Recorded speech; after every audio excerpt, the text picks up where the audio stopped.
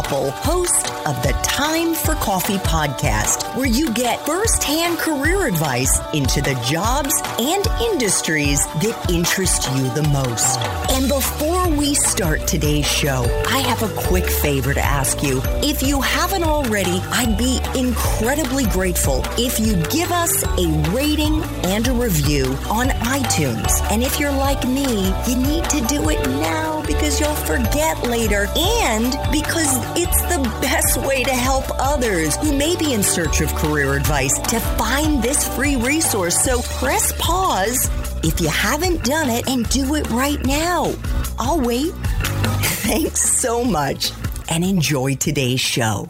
Hey there, Java Junkies. Welcome back to another episode of T4C.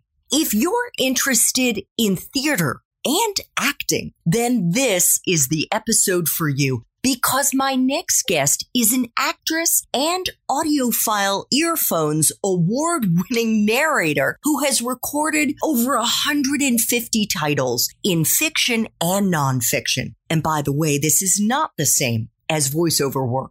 But before I introduce you to the talented Elizabeth Rogers, I want to make sure you've signed up for the Java Junkies Journal. That's Time for Coffee's weekly newsletter that comes out on Mondays and gives you a sneak peek into the episodes and the professionals we're going to be featuring that week. All you need to do is head over to the Time for Coffee website at time4coffee.org, and the sign-up box is right there.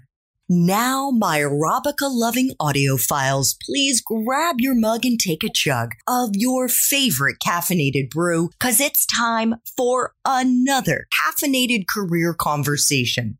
And my guest is Elizabeth Rogers, actress on the stage, off-Broadway, and in television and film, as well as an award-winning audiobook narrator whose voice can be heard on recordings of dozens upon dozens of books for a multitude of publishers, including Audible, Blackstone, Brilliance, Hachette, Harper, and Recorded Books. Elizabeth also does corporate leadership training. And Elizabeth is currently in rehearsal for Troilus and Cressida, as well as a workshop of a new musical that has actually been written by a teenager called Farewell, Chris Yee. Elizabeth, welcome to Time for Coffee. Are you caffeinated and ready to go? I am indeed. Thank you so much, Andrea. It's lovely to be here. Sounds like my cat in the background is also very happy to be here. I was just going to say, your cat is talking and saying, we're here. You have two cats, and we just need to be ready because before we started this recording, it was super funny. All of a sudden, we heard like this. Sounded like a bang to me. And it was, I guess, one of the cats had gone into a paper bag. Yes, and the other one jumped on top of it. So it's going to be a very interactive interview here as we get into our 10 espresso shots, which we are framing around audiobook narration or narrating audiobooks. We may even pepper in there a few sort of how do you break into acting type tips. But I should also let our listeners know that they should check out the show notes for this episode to see if Elizabeth's main Time for Coffee interview, and that's the one in which we're going to get into how she has built her career, what she does as an audiobook narrator, as well as a corporate leadership trainer, and of course, as an actress. But check out show notes to see if that episode has already dropped. So here we go. First espresso shot, Elizabeth. What entry-level jobs are available to young people who want to break into audiobook narrating? Well, as far as entry-level positions, the best way to think about that is to maybe get in touch with somebody and take a class, first of all. And there are a number of different people who teach wonderful classes or who are coaches to sort of tell somebody whether or not this might be for them.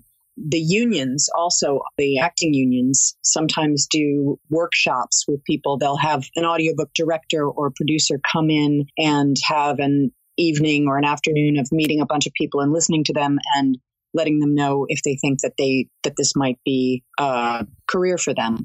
But my suggestion is to try to find an organization. They're all over the place where you can volunteer to either read to people live or to record for the blind or for people who need help. There are many, many organizations where you can go in and read the newspaper or magazines, and just to get some practice in a studio and with a microphone and hearing yourself and being able to see if this is something that you have the skill for or the desire for, really, because it's very different from everybody thinks it's one thing and it's a lot of other things.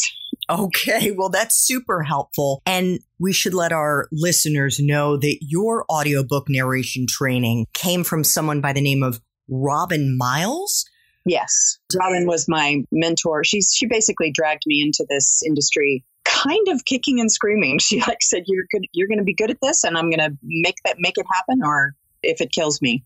So, well, clearly it didn't kill her, I hope. No, it didn't. I took her class, and she handed off what I had recorded in her class to somebody at the now defunct studios at the American Foundation for the Blind, which they closed the studios. So now they use other studios to record books for the Library of Congress for the blind and disabled. And she handed my CD of some of what I had recorded in the class to the casting director there. He brought me in for an audition and they hired me. And that was in 2006. Oh boy. Wow. So basically 14 years ago. Yeah. Yeah. So Elizabeth, I'm going to tweak the next espresso shot because usually I ask, what's a useful hard and soft skill or skills that you look for in the young people that you hire? Right. And I'm going to tweak that and just ask, what is a useful hard or soft skill or skills that you think audiobook narrators need to have? When I'm asked this type of question, I have a sort of a stock answer because I don't hire people. But two things: to find out if it's something that you want to do and to find out if it's something that you can do or might be able to do. Go to your bookshelf, grab the thickest, densest, most boring or full of terms that nobody understands book that you can find. Lock yourself in a closet with a light for 6 hours. You can take breaks, but lock yourself in a closet and read out loud. And don't just read it to get the words out, but read for understanding and to convey what you're reading to a listener. And then do it again the next day. And then do it again the next day. And if you still have any voice left, and if you still think you might want to do this, then you should take a class. Oh my God. That is, that sounds pretty tough. It's exceedingly challenging. And a lot of people think, oh, wow, that sounds so much fun. I could do that. People tell me I have a nice voice. And having a nice voice is very important. And being able to play characters with your voice. When we're on stage, we're playing characters with everything, with our entire instrument, with our bodies, with our faces, with our voices. But in the studio, in an audiobook, all you have is your voice. And so you have to be able to tell a story without somebody watching how you use your hands or how you're using your face. And you have to be able to maintain that focus while also making sure that you're not making any mistakes. If you make a mistake, you have to stop and go back. You have to make sure that you are filling it and make sure that you are making it understood while playing the scenes. If you're doing fiction, playing the scenes between all of the actors. You're not just playing one part, you're playing everybody. So you have to distinguish among all of the different characters, change your voice for all of the different characters, maybe have an accent for one or two of them. Sometimes the accents don't flow easily between the two characters and you have to work on that, and you may have to stop and go back and do it again. And it's multitasking. It requires enormous focus and it requires incredible vocal stamina. That is extremely helpful. Thank you so much. So what kind of life experiences, Elizabeth? And by that, I mean experiences outside the classroom for our young listeners who are in college right now. What are the most useful ones to have for someone starting out in this field? The ability to really have a vivid imagination that you can draw on. So play and dream, daydream.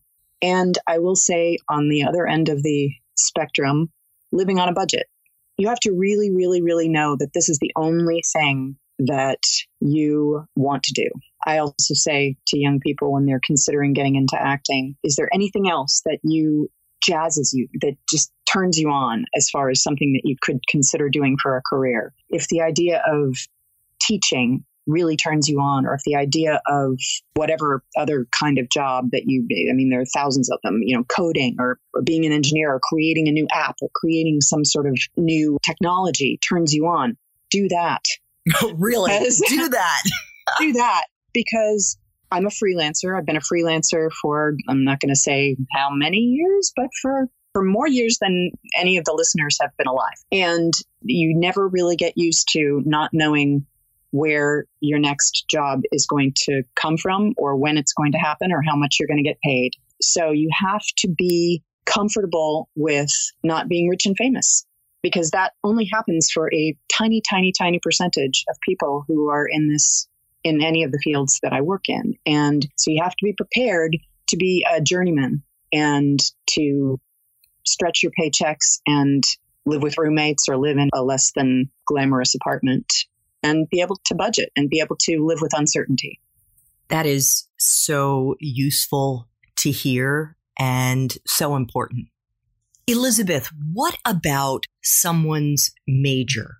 Is it a deciding factor to get into this profession? Now, I recognize, at least I don't think there are colleges out there that teach audio narration. There clearly are many colleges that have a theater program. They have acting programs, and acting programs and whatnot. So do you think if they haven't studied it, is it a deal breaker?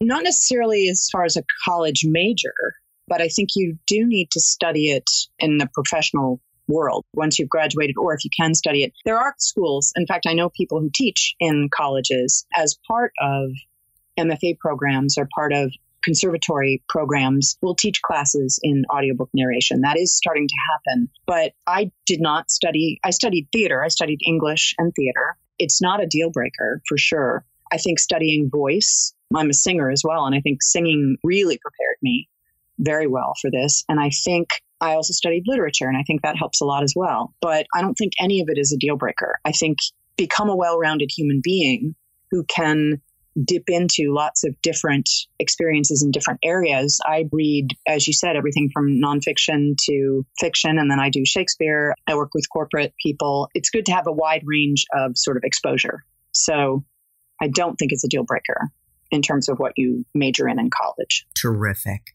What about a graduate school degree, and less so for someone who's starting out in the field, and maybe more so for someone who may want to have options down the line? And if so, Elizabeth, what do you think would be the most useful ones to have? I don't have a graduate degree. I tried. I applied to MFA programs a couple of times, and I did not get in, which we'll talk about later. But I think an MFA in performance or in directing or an MLit, none of those things would hurt. It helps as an actor in general to have an MFA, really helps a lot. And that also allows you to then have the option to teach further down the line if that's something that you are interested in. Great. So I think this is probably going to be an easy question for you. What is the best part for you, Elizabeth, of being an actor and being an audiobook narrator? Well, perhaps the surprising answer, it's not necessarily the applause or the getting to play all of the different characters, but it's the people that I get to work with. It's the other performers, the directors, the incredible group of people who pour themselves body and soul into doing what we do, and usually for very little or no money. In terms of audiobooks, I have been very, very lucky to have worked with and to continue to work with remarkable publishers, producers. They're all wonderful people, but especially the engineers who get very, very little notice and very little credit. But the people who are on the other side of the glass, who are making me sound good, who are keeping their eye out for mistakes, who are building me up and helping me get through it when it's really difficult, or who are laughing with me when it's ridiculous. It's a very solitary profession, actually. And so you're in a little box all day, and there's one other person out there. If you're lucky, a lot of people do it self-record, and I can't even imagine doing that. I need to interact with other people. And so the people are what really make it amazing for me.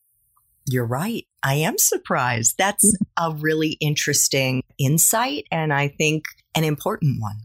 Okay. We know no matter what the job is, as much as you may love it, as passionate as you may be about it, there are always aspects that aren't fun. So what is the part of your current job, Elizabeth, that sucks the most? Having to hustle for work, self-promotion. I've never been good at it. It makes me nervous. It gives me a stomach ache. I don't have an agent. Currently, I have in the past, but I don't have an agent. And so I have to put myself out there.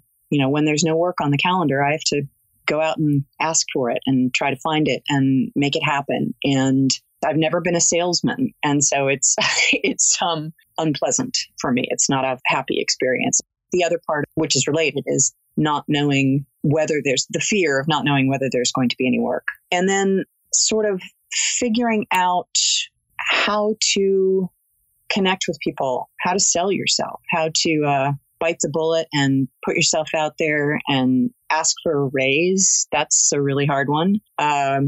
Especially for women. Oh my God, yes, absolutely. And then loneliness, really. As I said, it's very solitary. And most of the work that I do is by myself. Most of the work that I do is not in the studio. It's preparing for the studio. And that's why I have cats. And why I have a dog. Yes. I work from home, so I totally get that.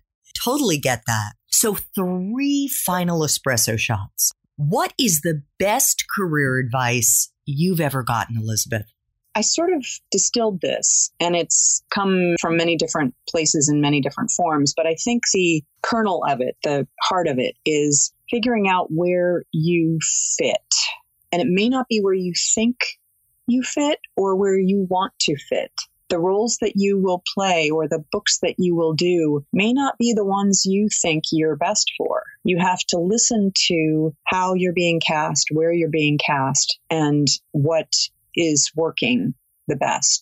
My experience is that as much as I would love to do exciting adventure stories or fluffy romances, that's not where I get cast. And I get cast in the denser, more difficult, darker types of literature that is harder to take and more intense. And so I've sort of found my niche. You can't figure it out right away, obviously. It takes a while to sort of figure that out. But once you figure it out, then it becomes easier to go, okay, this is where I fit. This is what I do. And then really hone your skills. And are you speaking specifically about audiobook narration? Are you speaking about acting for theater, or is it both? It's both. Very quick story that will illustrate this. In college, a very good friend of mine was preparing to direct a production of Agnes of God. And I desperately wanted to play Agnes, desperately. But the director said to me, if I cast you as Agnes, who am I going to get to play the Mother Superior? And I didn't want to hear that. I wanted to play the young woman. I wanted to play the main role. And I would have loved to have played the psychiatrist too. But what I understood her saying is that I could play, of all of the college students that she had the choice of, to play the Mother Superior, the older woman, there aren't as many who can do that. And so I played a lot of older women, which actually kind of threw me off at the beginning of my acting career after I graduated, because I was so used to playing the older women and the more heavy roles that when I graduated and was out in the real world with other people my age, where I could have perhaps played younger roles, what I discovered is I'm a leading lady. I never got to play the ingenue because I'm tall, because of the quality of my voice, and because of the nature of my everything, the nature of my physicality and my personality. And so that took some getting used to, and I was disappointed. But then you realize, okay, that's not going to be my career. I'm not going to be playing the ingenue in the musical. I'm not going to be playing Juliet. I'm going to be playing her mother. Yeah. So it's important to be open. Yes. And to recognize what makes you special, what makes you different, because there are 1,000 girls out there who can play all those ingenues. Absolutely. Okay. 2 final questions for you. What movies, if any, or Netflix, Hulu, Amazon shows, or books do you think accurately depict your profession? As far as the audiobook narration, none that I've read, although I don't get to read much outside of what I'm reading for work. So Okay. That's the other thing that sucks, is that I don't get to read for pleasure anymore. I do have a friend who wrote a book about her life as an audiobook narrator. She's probably the best known. She's they call her the Meryl Streep of audiobooks. Her name is Barbara Rosenblatt, and she wrote a book called Audiobook Narrator, The Art of Recording Audiobooks. I have not read it, but I would guess that would be a pretty great place to start. As far as theater acting, God, there are thousands of them. There's a movie called A Midwinter's Tale, if you're interested in Shakespeare acting, that I just adore. It was directed and produced by Kenneth Branagh. And there was a Canadian series called Slings and Arrows about a theater company that was one of the most brilliant things I've ever seen, probably a decade or 15 years ago at least. Wonderful. I'll make sure to include all of that in the show notes. I'm also wondering, have you seen The Kominsky Method on Netflix?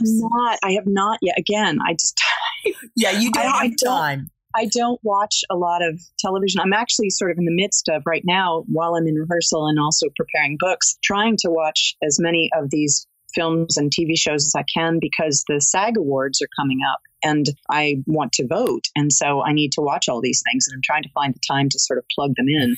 And that's one of them. And I've heard wonderful things about it, but I have not. Yeah, it's wonderful. Alan Arkin and Michael Douglas among the two. And it's about an aging acting coach for those who haven't heard of it. Final espresso shot. What would Java junkies be surprised to learn about your profession?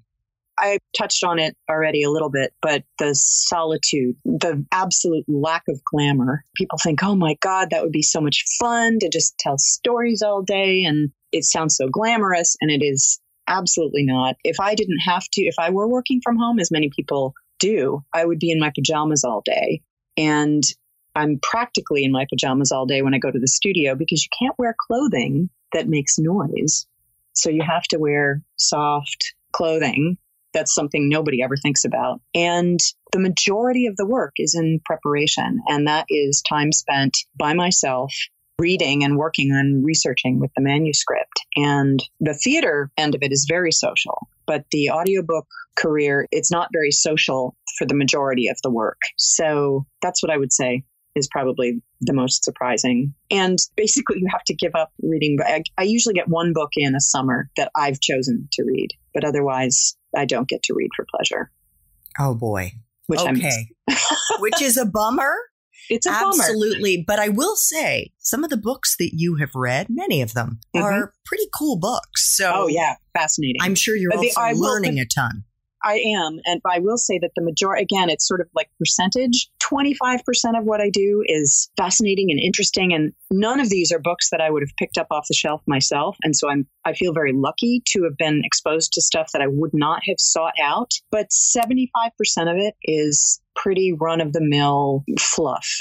Yeah. And not something that I really would have any interest in reading myself. But that is very popular and sells very well. And then there's also a lot of really violent stuff that, again, people seem to really buy it, but I personally don't like it. But you have to, again, sort of bite the bullet and say, all right, I have to do this. Unless you're turning down books left and right and can say, no, I'd really rather not do this, then you have to stomach it. You have to sort of accept the material and gird yourself to do it, even if it's something that you find really unpleasant.